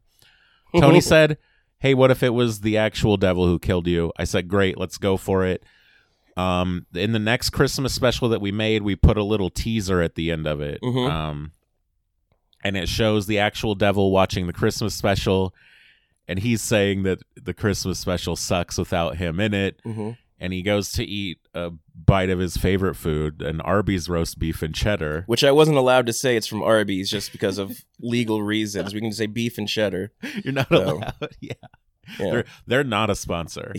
Tony told me to say, yeah, definitely don't say Arby's. Just say beef and cheddars. I was like, that sounds perfectly fine. This podcast, and I forget every time, we've said certain brand names are sponsors of it. Like Diet Coke is the only one I remember. Arby's, though, not a sponsor. Yeah, no. He goes to take a bite of his favorite food, that Arby's beef and cheddar. I'll say it. Yeah. And he gets jostled, and you're like, what? And then he gets really mad, and it zooms out, and the devil he took the Murder Santa mask off to reveal that he was under it. And then he also is revealing that the reason he came and killed me and took me back down to heck for a second time was to use my naked body as a footstool. Yep. Can you cuss in this? Like say damn? Oh, yeah. Say whatever you want. Damn straight. I've labeled this podcast as explicit. Okay. Through Anchor.fm, All the right. service that hosts good. it. So we get to the segment that we had to make for the 3rd summer Christmas special. When Erin and I have been making we make a summer special every 3 years. It's just how Tony and I have decided to do it. 3 Christmas specials, 1 summer special, 3 Christmas specials, 1 summer special. It happened to work out that this being the 10th year of the Christmas specials, it was coming after the 9th year, which means it's time for a summer special. Yep. In all of the segments Erin and I have done for the summer specials, all 2 of them before this one, the idea was to film us eating some sort of food, like happens in our now called dinner date segments, and then run it in reverse. And so we needed to solve my death and get me back onto this Christmas special. Yes. And we needed to end our continuity. So my brief character continuity that Erin and I have established is I was the star of these Murder Santa movies. I made a huge mess. A janitor killed me for making a mess. I was dead. Erin made a deal with the devil to bring me back to life. The devil got lonely or needed a footstool or something and killed me again. Yeah, it gets lonely down there in heck. Yeah, it's hard. Everybody hates me. And then Erin tried to clone me. None of the clones worked out. She's tried making a deal with the devil. You can't make 2 deals with the devil. Nope, He's a good businessman, as she says in this segment. She tried science. Science didn't work. Yeah, science. Don't believe in that. And so this time it left us with the only logical thing left, which is time travel. which falls in line perfectly with running these segments backwards like we do every and summer. I love it. Time travel. I love it. Go ahead. So this segment starts with Erin and Joanna basically having the conversation I just detailed. Mhm. Joanna saying, it's a summer Christmas special. You do things backwards. Why not just travel back in time to stop the devil from killing him? Bringing over a big pot or a big bowl of spaghetti too. I thought that was really funny. Really, this out of left field. That's something I like about all of these. Dan, that's not out of left field. Oh, sorry. Yes, please inform me. Erin and I have been eating pasta with our hands in these Christmas specials since the second Christmas special. See, you got to link these things. That's the rewatchability. You'll find something new every time. Luke and Joanna came over to help us with that, and Luke made the big bowl of pasta. Mhm. Like, I just dropped all the ingredients off at their house on my way to actually film with you that morning. Okay. Because they were meeting us over at Tom and Erin's house after we filmed the stuff here in. And Luke brought the big bowl of spaghetti in, and he was like, I made this. He was like, you have to credit me as the prop master. Well, he's also a really good chef. He can really make some good seitan and barbecue and stuff. Well, that one was just pasta and pasta sauce from Right. Aldi. Hardly messed up. Now I get credit. Yeah. That's But, awesome. Erin and Joanna have that conversation, and then it's Joanna saying, travel back in time, stop him from being decapitated. It hits some nice rock music from bands in town. Oh, man. That's another thing. The soundtrack to all of these have just been amazing. Yeah, we're trying more and more, now that we're 10 years in, to, Mhm. like, get back to using more stuff in the community. Mm-hmm. And so it's making more of a concerted effort each year to contact bands. And now we're getting older, so I don't know as many people. Yeah. But we got Bookmobile to give us a song. We got Dino Bravo to give us a song. That's the soundtrack of Erin running so fast that she reverses the spin of the earth and travels Right. backwards in time. She is the fastest man alive. Right. So she runs and runs. We get our reverse of food going in or out of someone by Erin barfing up green. And that's another Oatmeal. thing, too, I find as a common theme in these things is the horror aspect of it isn't so much extreme gore or jump scares. It's it gets into your brain and body, and it's just like visceral stuff. If we look back to when Tony would just wash his hands with butter for like 15 minutes straight, or he had another one where it was just tacks or whatever. It's not jump scares. It's not really super gory, but it just gets into your soul and just makes you feel like ucky or whatever. And with that vomit scene, there's many ways you can do a vomit scene. We've seen tons of vomit scenes, but I think the slow release of it was a good choice. Just again, because it just gives you that long, like, oh, this is disgusting, and makes you feel just something. And I think that's what art really is all about, is to make you feel something. And I think it portrays really good in a lot of different aspects of the Travis Wainhurt Christmas specials. That's Erin. She's a vomit artist. Yeah, it was disgusting. She did a great job. So once she gets done vomiting, the vomit reverses, goes back into her mouth. She's now traveled back in time. Right. We cut back to... I think there's another montage or some montage. Yeah, we did that with a green screen in Thomas and Erin's backyard. Very well done, yeah. We just had Erin stand there running for a while, and then we played some of the Christmas special footage over it in reverse so that it goes back to December of 2020, where I'm thanking people for watching the Christmas special until the actual devil comes in to decapitate me. So that footage is playing. There's a knock at the door. But instead of the murder Santa, it's Erin. She gets there about 5 seconds before the actual devil in the murder Santa outfit. And this is where you come into play. Right, yep. We filmed... Well, we'll just briefly say what happens, and then we'll talk about the making of it, okay? All right, sounds good. The devil shows up. He's going to kill me all the way back in December 2020. Erin got there in time. Knocks on the door. I try to say my catchphrase. She cuts me off. We don't have time. The devil appears. He tries to say his catchphrase. She cuts him off and punches him in the stomach a bunch. Ever-loving crap out of me, yeah. Punches him in the dick, throws him off a balcony, and Erin and I walk off into the sunset. Yes. The Devil's Dead. R.I.P. And there ends the continuity. It is over. Maybe. Hopefully. I've talked about this on the podcast already a couple times. Tony and I have said, like, we don't want to do continuity anymore. We need to finish up our things. And hey, for this December special, Tony's working on finishing up his continuity. Yeah. I mean, one thing we notice in film and common film is there's some things that just take things way too far. And they have a cash cow in the beginning, and then they're like, we just got to keep pushing it out, and then it just turns into just ultimate suck. So I understand where you guys are coming from, but I'm sure there's people out there that are going to be kind of sad. But I agree with the decision myself. You got to, end it on a strong note. I think it just... Erin and I fell into our continuity stuff through necessity, like the year of the COVID pandemic. Right. Having to do things apart from each other. How are they apart? Well, Travis is dead. That's how. And then we took all the segments we made before and built a narrative out of that. But it's done now. Thank you for helping us finish it. Yeah, I'm a pleasure to be a part of it. So we'll talk about that scene that you helped us with there. We filmed that at our friend Brian's apartment. We knew Erin needed to face off with the actual devil and kill him somehow. Right. Well, there was already some movie magic happening. Brian had COVID during that time. Oh, yeah. And so we were going to film you in his apartment sitting down and do stuff. But we didn't think it was quite smart, and he wasn't comfortable with it, which I understand.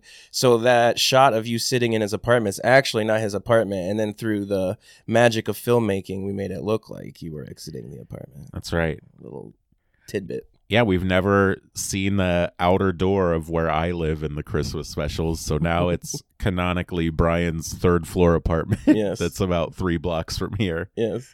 Tony and I had briefly talked about ways to kill off the devil, and we knew it had to be in a fight with Erin. We've used this parking garage in downtown Champaign a bunch of times, and we talked about subbing that for the apartment because we settled on we'll just throw him off a balcony, end it quick. Right. And then I was like, well, Brian actually has a balcony. I bet we could use it. I asked him if we could, and he was like, well, there are a lot of old people in my building. And then he was like, you know what? Go ahead. You can throw a body off the balcony. Yeah. And then use a bunch of fake blood, which probably didn't wash away the first day it was there. Yeah, we just left it there in his driveway. But yeah, you came over. Oh, one other thing about that balcony. The city of Champaign has said those stairs we were walking up and down all day are not safe to use. Yeah. We're not supposed to use them. But yeah, and I thought that I'm just standing up there looking out down to what seems to be 150 feet down, which it isn't. But yeah, hearing that, I'm just like, oh, cool. All right. This, you being kind of scared of being up there is like one of my bigger, stronger memories of working on this. Because we were trying to figure out how the fight between you and Erin would work. And hey, if we were great filmmakers, we would have had a choreographed battle with punches and kicks and reversals and some real, I don't know, for sure, the Raid Redemption style violence. But we're not skilled filmmakers. No, not at all. We just like to have fun. It was Erin, you run up to Dan, punch him a bunch, throw him off the balcony. Tony sped up the punching so it looked faster and more violent. Those weren't my real balls either. Right. That was the dummy that's my actual pillows from my bed shoved into the Murder Santa outfit. But we needed to have the point of contact of Erin actually confronting the devil. Right. And for that, I was like, we're going to cut before you actually hit Dan. But you need to be running at him hard. Right. Believable. And you had your back to that balcony. And I was using my high school football training of coming in low and doing one powerful step. I can feel your power, yeah. Yeah, and I remember doing that. I was showing her over and over you're going to come in and lift him up and come in and lift him up. And I remember seeing in your face me when I was coming at you so fast and I knew I was going to stop, but you didn't know. No, right. Yeah. And you did a great job showing Erin how to do it. I hope that it transfers to her. I in rewatching it, I think it's done as good as we could have done it. And I think the amateurness of it too also gives it a nice I don't know. It's on public TV. I like the comedy of the amateur filmmaking, personally. Yeah, But yes, I do remember that. It did put a little bit, like, for a split second. I don't know, like, if when you're about to fall asleep in bed and you feel like you're falling from a high building and you get that jolt. Yeah. For a split second, I was like, oh, geez. But you did a great job. You did a great job showing how to do it. You'd be a good director. Okay. Thank you. Yeah, that was fun. Yeah, I mentioned, like, the discomfort there. We also filmed that in June because this came out in July. Yeah. It was so hot. I run hot. I am a big boy. And I run hot. And then also I have this thing where I start to sweat. And then if I don't want to sweat, I'll focus on my sweating, which seems to make me sweat more. So I was like, Dan, we're filming something. You got to just relax, stay calm. Stop focusing on not sweating because you know what? It's making you sweat more. And, I remember I have a brief story of I was in the Dominican Republic with some friends once on a little mission trip back in the day. And we were sleeping on the floor of this old schoolhouse. And it's like, even in the nighttime, it was like 90 degrees, humid. It was hot. And like, I'm having a hard time falling asleep because it's so hot. And I look over and my friend is wrapped up in a blanket. And I look over there and I'm just like, Matt, hey, how are you sleeping with wrapped up in a blanket? And he just looks at me and he's like, you just got to think you're an ice cream cone, man. You just got to think you're an ice cream cone, man. So like when we're not shooting in that and I have, Santa Claus's full garb on and we all know he comes from the North Pole. So he has garbs as such should be worn in cold climates. I remember just standing completely still and just trying to remain in this mantra of I'm an ice cream cone. I'm an ice cream cone. And it worked for the most part. But I remember demolishing that mask with sweat and just being like, I'm so sorry whoever has to take these clothes back home. I'd wash them or whatever. But yeah, it was a hot one out there. Yeah, we talked about how this segment plays out on film, which is Joanna and Erin talking, Erin running, then you and Erin fighting. Mm-hmm. We filmed it all pretty much the reverse of that. Yeah. We filmed the stuff with you first that day. Right. And I was very happy we did that because I'm like you. I'm a big guy. Mm-hmm. I run hot. And I took it on myself that day that, like, you and Erin were doing the majority of the work on the film. Mm-hmm. I was like, I'll walk up and down these stairs all day. And I was so hot. And I was like very happy that by the time we were done shooting with you, I didn't really have to be on camera how many anymore. Stairs do you think it is to get up there? It's three pretty steep stories. Like I still to this day don't understand how people move into condos that are up that high. Bless their souls. Because it's insane. Yeah. Oh, and talking about moving those clothes around, once we got done shooting that stuff there, I just took that dummy and threw it in the bed of my truck and then was just driving around town with like a dead body for the rest of the day. But yeah, that's kind of it. Do you have any? Well, I really wanted this when I was first walking up the stairs. We talked about a little bit of like how are we going to introduce this character or whatever, and I thought we should probably go slow. I wanted to try to be theatrical, and I thought a slow walk instead of a fast walk would be better because to show that I'm determined, I have no worry, like he is dying no matter what. I don't need to be fast. I don't need to, rush this thing. And also to give that sense of suspense or whatever. I had the vision of, like a camera close up on my dusty boot with every step dust shoots out underneath. Now, the camera, doesn't get that, but that's what's going through my mind during that. I want to try to, with every movement, and still...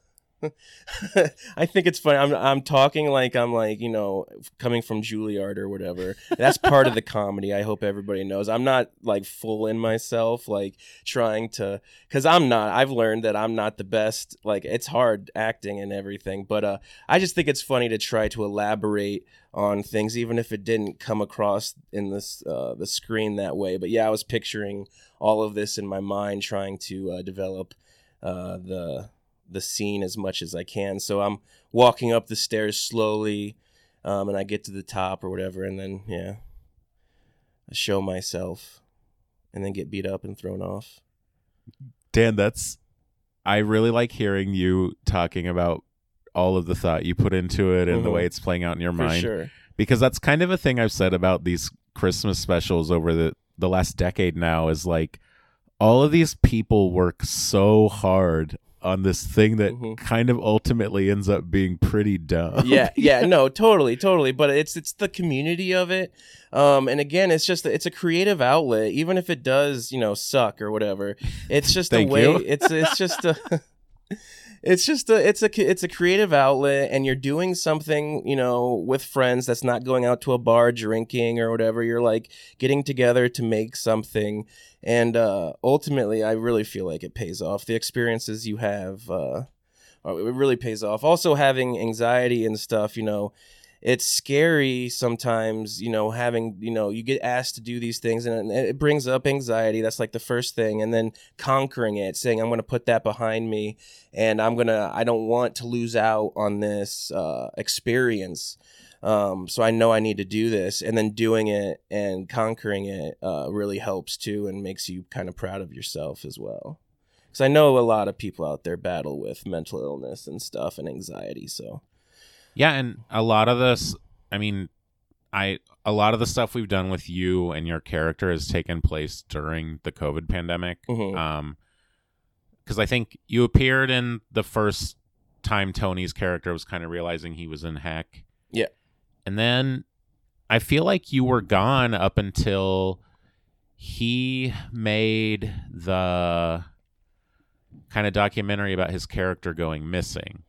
And that's where you kind of came back.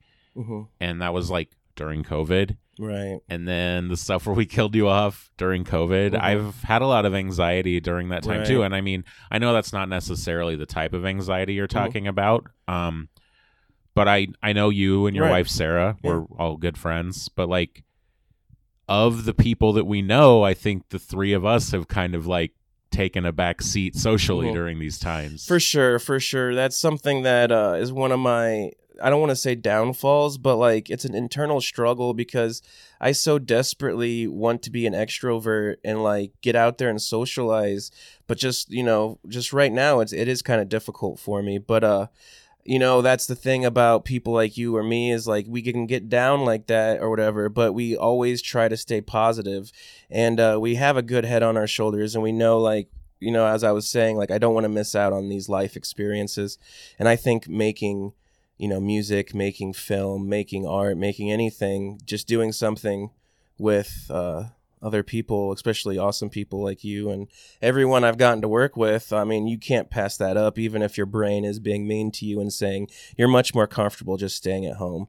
But it's a real thing. A lot of people are struggling with it, especially people that probably didn't know that they had it during COVID. And it's not just COVID. Like, we also have to see, like, there is a lot, like a lot of things that are just, it seems like the world is kind of burning with politics, and not just the US politics, but world politics. It just seems like everything is like kind of happening at one time. And it can be very stressful and anxiety inducing, and you can feel very powerless, like you have no power to change anything. And that can also be kind of bad. But that's the positive of getting together and doing these things. And like, it's just fun. You forget about all that and just have a good time.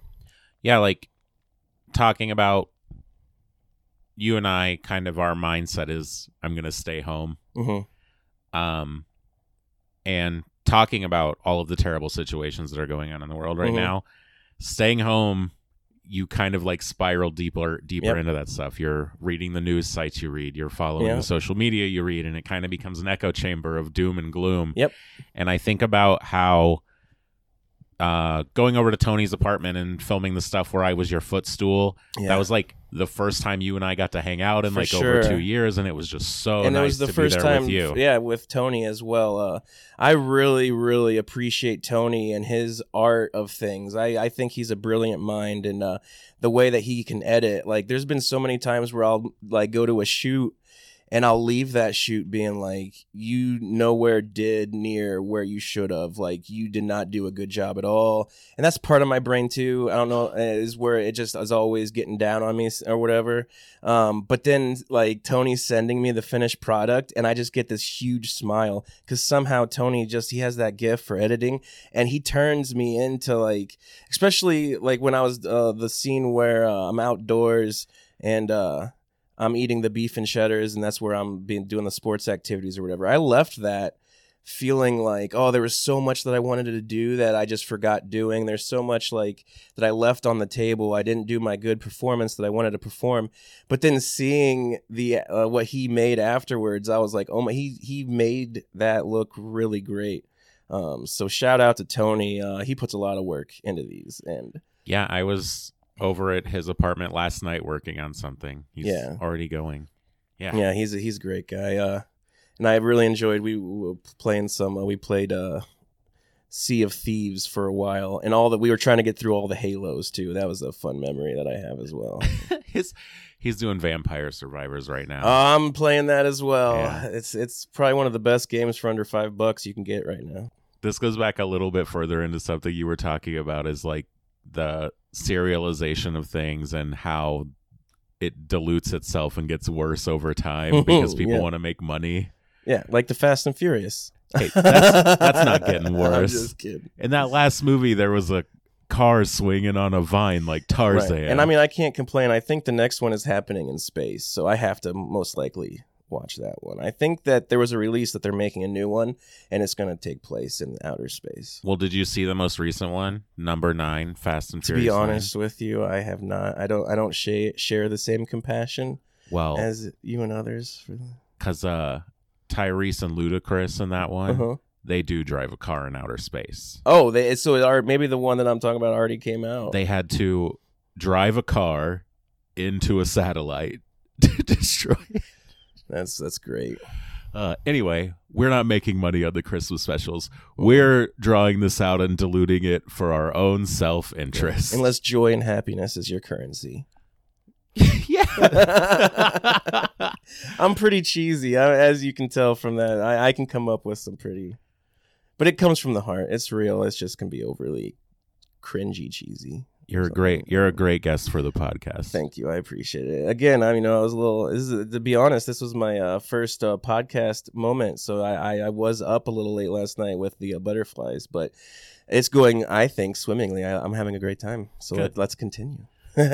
So we will continue. I think we've pretty well wrapped up talking about this segment, and we'll just move on to the part of the podcast every month where I ask the guests kind of the same series of questions. Mm-hmm. So first up every month, I mention this is the 10th year of the Christmas specials. You've worked on a number of the segments going back, I think, to the 4th Christmas special that we made. Yep. So over the years where you've been involved in either working on these or just watching them or hanging out, what's kind of your biggest memory of the Travis Wainhurt Christmas specials? Right. When I first read that question that you sent in the pod, like the email, just to prep me. You mean we do preparation for this? It's not just all off the cuff? I need it. I don't know if you do it for others, but I didn't know if you knew that, like, I kind of struggle with anxiety. So you're like, oh, the better prepared he is, the better. Dan, large portions of that email were directly copied and pasted to you. Well, so when I first read that question, the first thing that popped into my head was a viewing party, actually. It was a viewing party that took place in Thomas and Andrea's apartment on University. And I just remember just the joy of just everybody coming together. And we used to view them for the first time at Secret Satan parties. I think. Well, we talked about It was Secret Satan earlier. It was a previewing show. And I just remember like everyone getting together and like just like watching it and like just appreciating it for what it is and just looking around and just seeing everyone smile and just the community that we have. And I feel like every year new people get introduced into the group and everyone's just so accepting and so loving. And like, I think that was the first memory that popped in, was that viewing party. Other than that, yeah, it's just being able to be a part of something that's giving you memory for later down in life is really important. I love making memories. You know, this life is supposed to be a fun ride. At the end of life, you know, you can't take anything with you, but you do have your memories. It's like all you have, really. So it's important to me when an opportunity arises that I feel is a really good time to make really good memories. I'm all about it.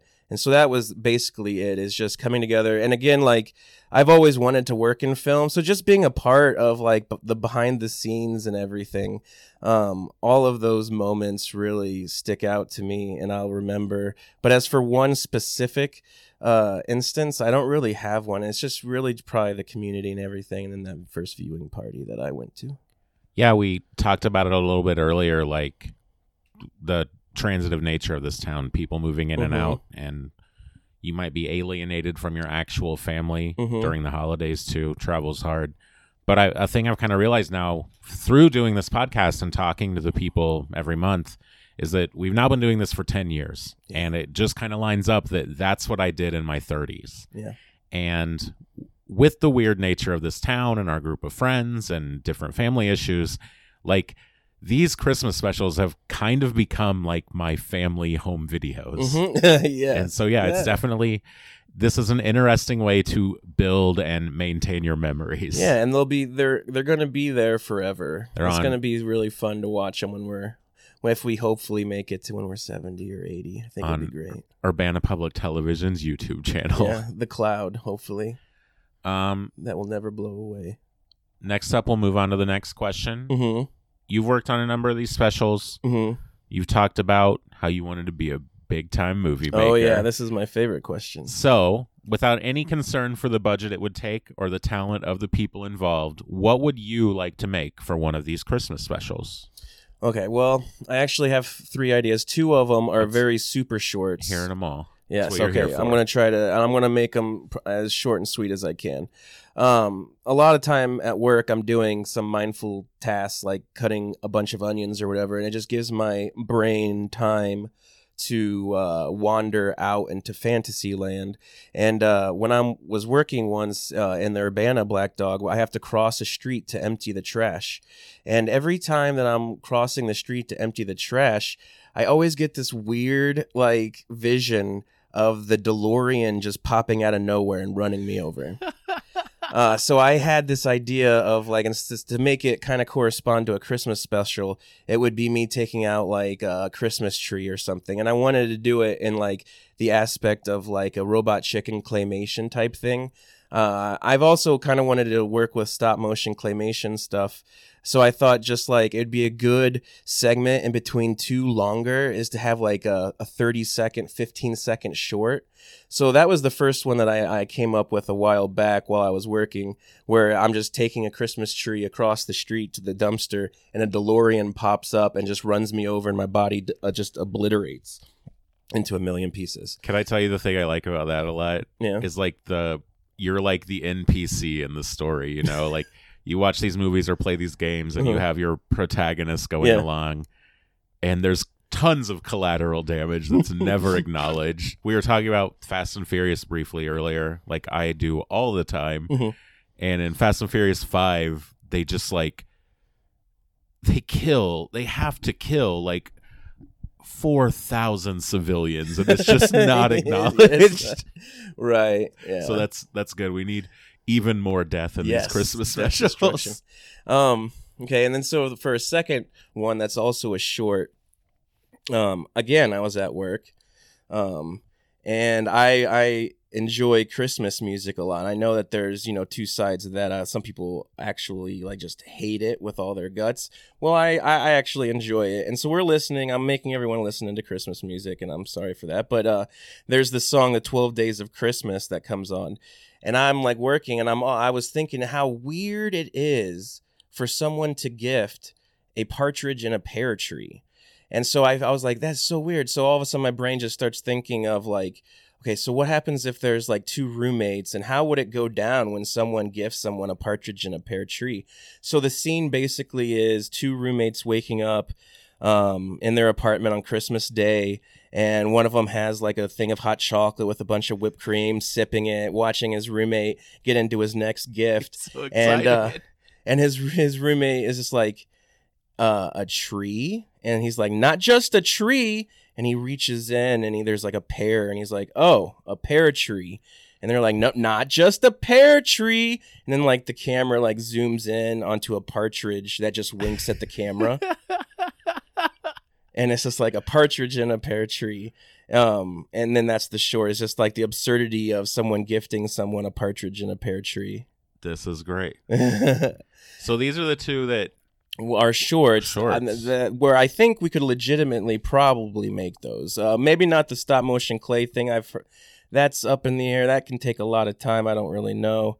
But for the third, and this was the main question you had with no budget, and this goes into I love thinking about like space and the multiverse, or if there's other dimensions, and all of this wonder of like, we know so much, but we know so little, especially when it comes to space and like the study of things that are really small and everything. What's that called? It doesn't matter. But anyways, so the idea basically is, so Satan dies at the end. His soul leaves his body and enters his other body that's in another universe or another dimension. And he starts trying to seek his revenge or whatever. And so the people, Erin and you, maybe Erin gets a group of people together and they're like, okay, we have to go find, the soul has left this earthly plane and we're finding like things where he's somewhere else and we think that he is in another universe. So they're like, well, we got to get into this other universe. So basically they go and they either kidnap Elon Musk or Jeff Bezos, because they both have rockets. So they would kidnap them and then hijack one of the rockets and take it up into space and find not a wormhole, but a black hole. Because I've been watching these YouTube videos where there's a theory where black holes actually create universes. So once they have sucked all this matter in to like just tons of planets, everything, it'll explode. And that's actually kind of the Big Bang, is the explosion of all that matter that's like in a very, very small, tiny spot, just explodes into like this other realm and a new universe is made. And that happens over and over and over. And so we find a black hole and we travel through it. And then we find the universe. And in this universe, there's other like planets that we visit. And some planets have different physics or whatever. And when there's an infinite amount of universes, everything goes. So like, I always thought it was funny to think that there might be a world out there where bad food is good food and good food is bad foods, because I love eating pizza, donuts, like bunch of bad food. So I thought it'd be funny if the world that the Satan landed on was a world where broccoli was a junk food that everyone really enjoyed, and like pizza and donuts were good food. And so I turned into like a really healthy person. But there's a lot of things to work out and all that. But that was the main thing, is I think trying to get us into space and then traveling through a black hole and everything, I feel like with the effects that we could do, it would be very monumental, and it would be epic. It'd be fun. So but, like multiverse thing. Yes, Satan is now into either another plane of existence or another universe or whatever, and we're traveling in space to find and kill that soul. I'm at least in these Christmas specials, famously bad at acting. Mm-hmm, me too. Would I have to play two Travis Wayne Hertz, or is there just someone? Yeah, there's a lot we have to work out, you know? But that idea, actually, I never had that. Although the two shorts, I've been like, those are ones that I've had for years thinking about or whatever. But that one that I just came up with, what actually came up when I read the question, it just like pops up. And that's what happens to like, just my brain spits out these ideas, you know. It's one of those things where it's like 150 of them suck, but maybe there's one that sticks. So that was just one that popped into my head. Erin could punch a billionaire in the balls a lot like she does you. Yeah, I thought it'd be funny being able to mimic a billionaire. I'm not the biggest fan of billionaires, none of them, any of them. Great ideas. Thank you. I think they're all doable. I'm sure I'll come up with 50 billion more. Hey, that's part of the process, part of the fun. Yeah, start making them. I know, right? Next up, we'll move on. Every month in this podcast, I don't want all of the questions in chat to come from me. I already talked too much on here. So every month I have the previous month's guest ask this month's guest a question. Last month was Anastasia Pennington Flax, and they had this question for you. Hi, Dan. So in your role as the actual devil from Heck, what steps do you take to get into character as the actual devil? Now, this can be actual steps you take, or this can be an idealized fictional version of the steps you take to get into character as the actual devil. So what I usually do before a shoot is I will go to Arby's and I will get a couple. Like I make sure I see how many people are going to be on set for that day, and then I go and I order the beef and cheddars, and so that starts the process right there. Is looking at myself. There's a lot of eye contact I make in mirrors, quiet eye contact, just trying to look into the eyes, look into the soul, and so I'll get the beef and cheddars. And it was, for the first couple times, it wasn't that hard on the pocketbook because it was 2 for $7, but they changed it. So you have to pay the regular price, which kind of sucks because the compensation to make these aren't the best. But, so beef and cheddars, I get to the place. I usually have one beef and cheddar as we're all talking, and everyone else usually just says they'll either save their beef and cheddar or I can have it. I don't know if people share their love for beef and cheddars as much as I do. So that doesn't really hurt my feelings, whatever. So I'm eating the beef and cheddar, and then I try to do my little meditation time where, so there's the thing I have in my brain that always is like, we'll say like, if I'm at a show, like a rock concert or something, a show, it's just like, don't dance, you'll look like a fool, don't dance. Or things like, don't wear those knee-high socks with hot dogs on them with that fancy shirt, like it's not going to work, everyone's going to laugh at you. Or don't do this. So I focus on that little part of my brain that's like trying to regulate me from being awesome, and I switch it off. That's a big thing. You switch it off, you kind of just relinquish yourself to the universe, the cosmos, and you say, everything is gone, judgment is gone, enter the character.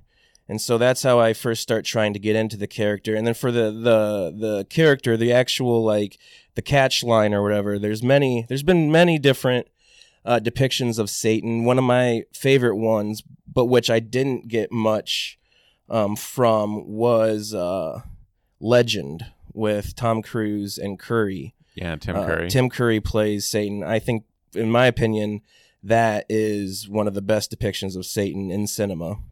But unfortunately, I am no Tim Curry, and I knew that the makeup department couldn't get to where we needed to be for me to be able to go into that character. So I was thinking that I kind of thought that, okay, so what else could I do? And I remember the Batman animated series and Mark Hamill's Joker. And so I was thinking about that, and he had a very kind of crazy, high-pitched, like, I don't give a fuck voice or whatever, like, I'm crazy. And I was like, you know what, I think that would be an all right voice to use for this character, where he'll be so human-like and talk in a normal, non-accented voice, or whatever accent I have. But then when he gets into, like, actually the evil part of him or whatever, that voice comes out. So I tried to mimic the Joker, Mark Hamill's Joker, with that high pitch, kind of just like crazy diabolical laugh that the Joker had in the animated series. Which I guess I just heard that the Batman voice for that passed away. Yeah, Kevin Conroy. I Was think, that his yeah. name? It's very sad. He did a really good job. So rest in peace, him. So I focus on that and whatever.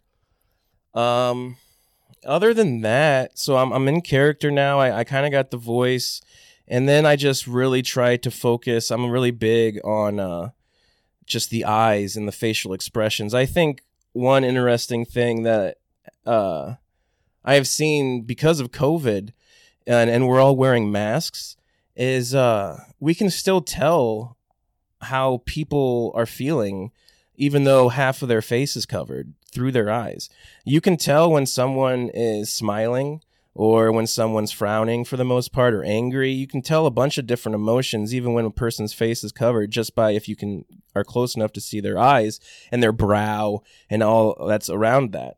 So that was really important to me, is trying to get that whole facial and eyebrow and eye thing down. I don't know if I didn't do that great of a job, but that was what I was going for. And it's okay that I didn't do, like, I'm no, Tom Cruise or Brad Pitt. That's fine. It's just being able to do it, and it's fun. And it's also fun being able to elaborate like this, like I'm some actor from Juilliard. And in reality, when you watch, you're like, you'll hear that. If you haven't seen it, you hear this, you're like, oh, I really got to watch this. Dan Duitscher acting as the actual devil. Like he knows what he's talking about. But I have the gift of bullshitting. So it's fun for me to come up with all of that. That question, I really appreciated it, because it really let me delve into that part where I can just kind of be silly. But those are all actual things that went through my head. I mean, I'm not lying. That's my thought process for it. Hey, I can confirm the beef and cheddar thing is real, because when we filmed the scene where the actual devil was using me as a footrest, the script for it was that the devil was drinking like a goblet of wine, but Dan showed up with a bag of beef and cheddars. We gotta do that. And we were like, oh yeah, let's just use those. Yeah. So yeah. For sure. Dan's not making it up. I'm not making it up at all. So beef and cheddars, eye contact with yourself. In mirrors, you got to look into your soul, get into your brain. Leaving your own brain behind. Yeah, switching off that voice that tells you maybe shouldn't do something because you'll look ridiculous. And then wiggling them eyebrows around. That's right. Well, thanks, Anastasia. Yeah.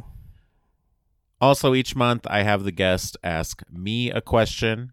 So, Dan, what's something you'd like to know, preferably Christmas special related? Okay. This was also a good question. I came up with a lot of different things, but I thought the best one that I came up with, or whatever, I know that you are a fan of professional wrestling. Uh-huh. And so I wanted to know, casting-wise, if you could cast one professional wrestler, dead or alive, to play you in the next special, which one would you choose and why? Okay, I thought about this morning. You kind of like, because I did send out the pod prep email that we covered here, the famous organization skills that I have. It's going to be a wrestler you don't know, so I'm sorry if that's disappointing. It's a modern guy. Okay. One of my favorites. I kind of flocked to him. This wrestler, Kevin Owens. Okay. He's a Canadian guy. Doesn't have the typical wrestling build. He's more of a heavy set guy. Wrestles in basketball shorts and a cutoff t-shirt. Okay. Has a big beard. But here's the thing. He's like a jack of all trades in wrestling. Okay. He's very good at wrestling. If they need him to put on a 5-star match, which is the best match you can have, he can do it. If they need him to do something stupid or funny, he can do it.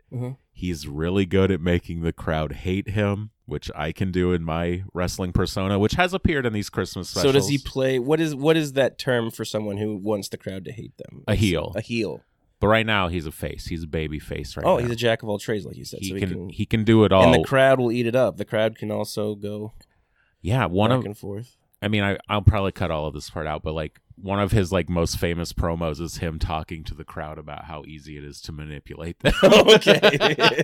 And he's like, I could say this and you'd love me. And he's like, I could say this. And they would start cheering. He's like, and you will cheer for it. Right. And he's like, or I can say this. He's mastered that art. Yeah. So they're playing me in a Christmas special. I'm not exactly sure what that would be, but I think that like of all the wrestlers, and especially wrestlers I like, because I don't want to highlight one I don't like. Yeah. He is a jack of all trades, and he's also like at the top of his game in everything. So he'd be really easy to work with and very easy to direct, probably. And he has a lot of attributes that you think is in your character.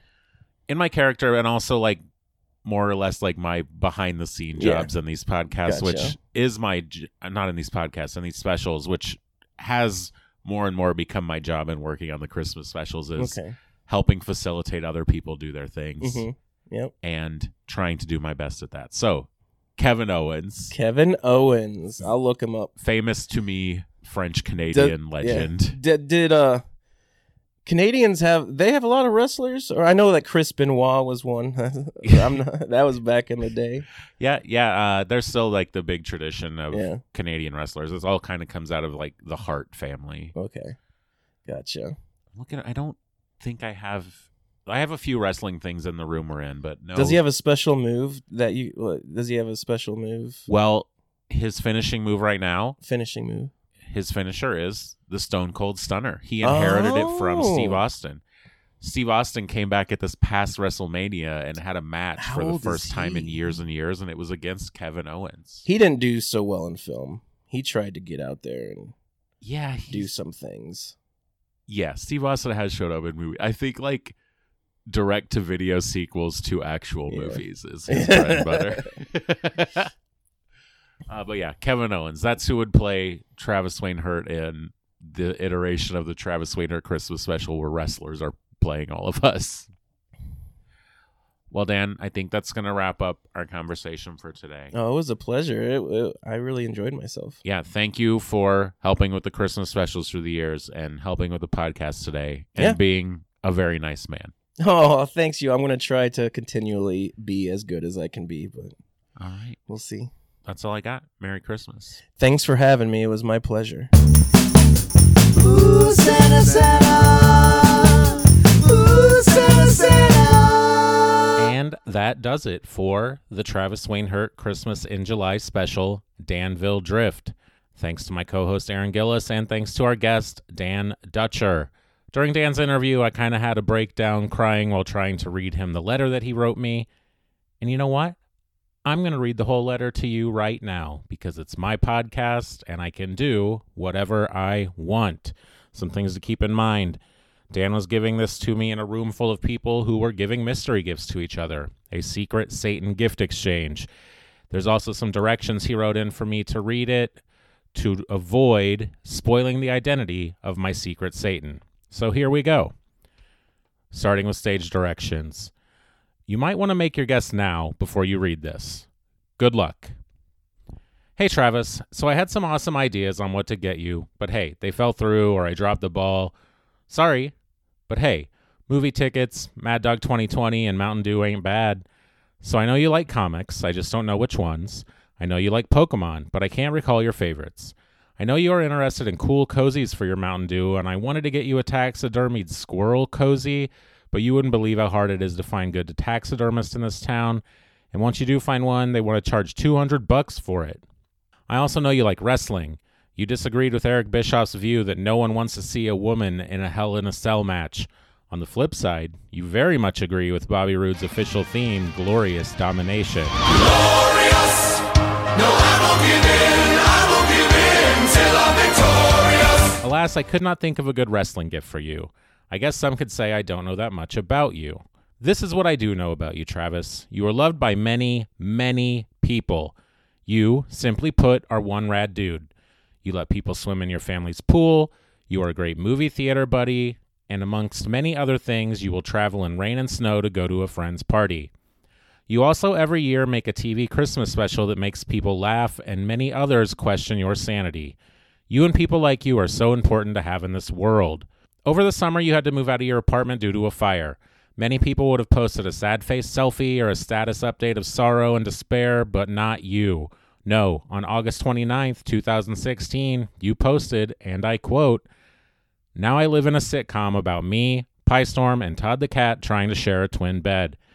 There was a nice picture attached as well where people couldn't quite pinpoint what sheets you were rocking. You see, it's easier to be positive and happy when good things are happening. It's easier to spread joy and happiness when good things are happening to you. It's a lot harder to, in the face of shittiness, put a smile on your face in the face of others. You do that. It is so important to have people like you in this world. Thank you. I am sure I can speak for everyone in this room. Thank you. More stage directions. Please say this next line out loud. Thanks. Smiley face emoji.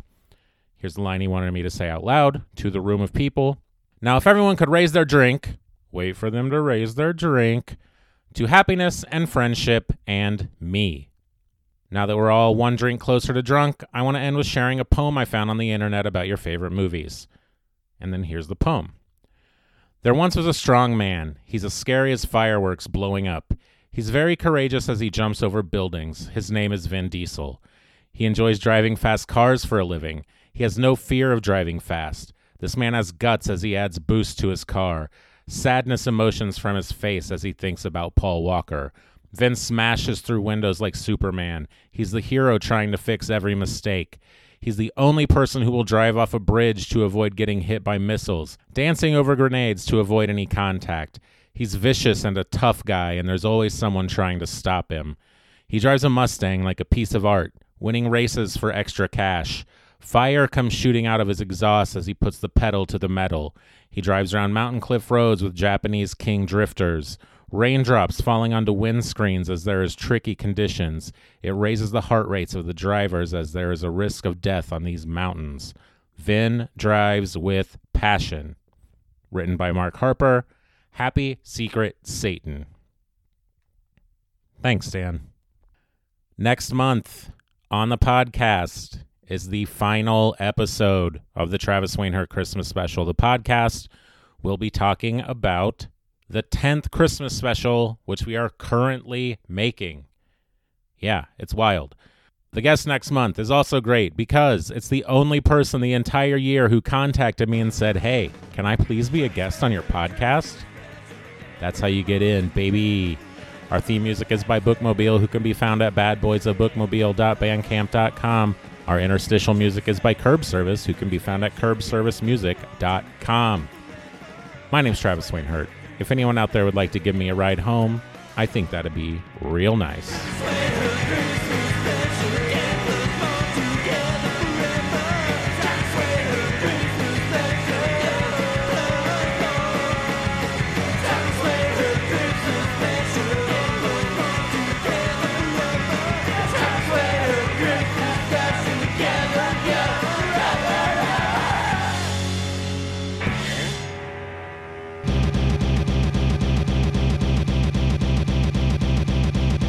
I'm touching this toilet with my leg.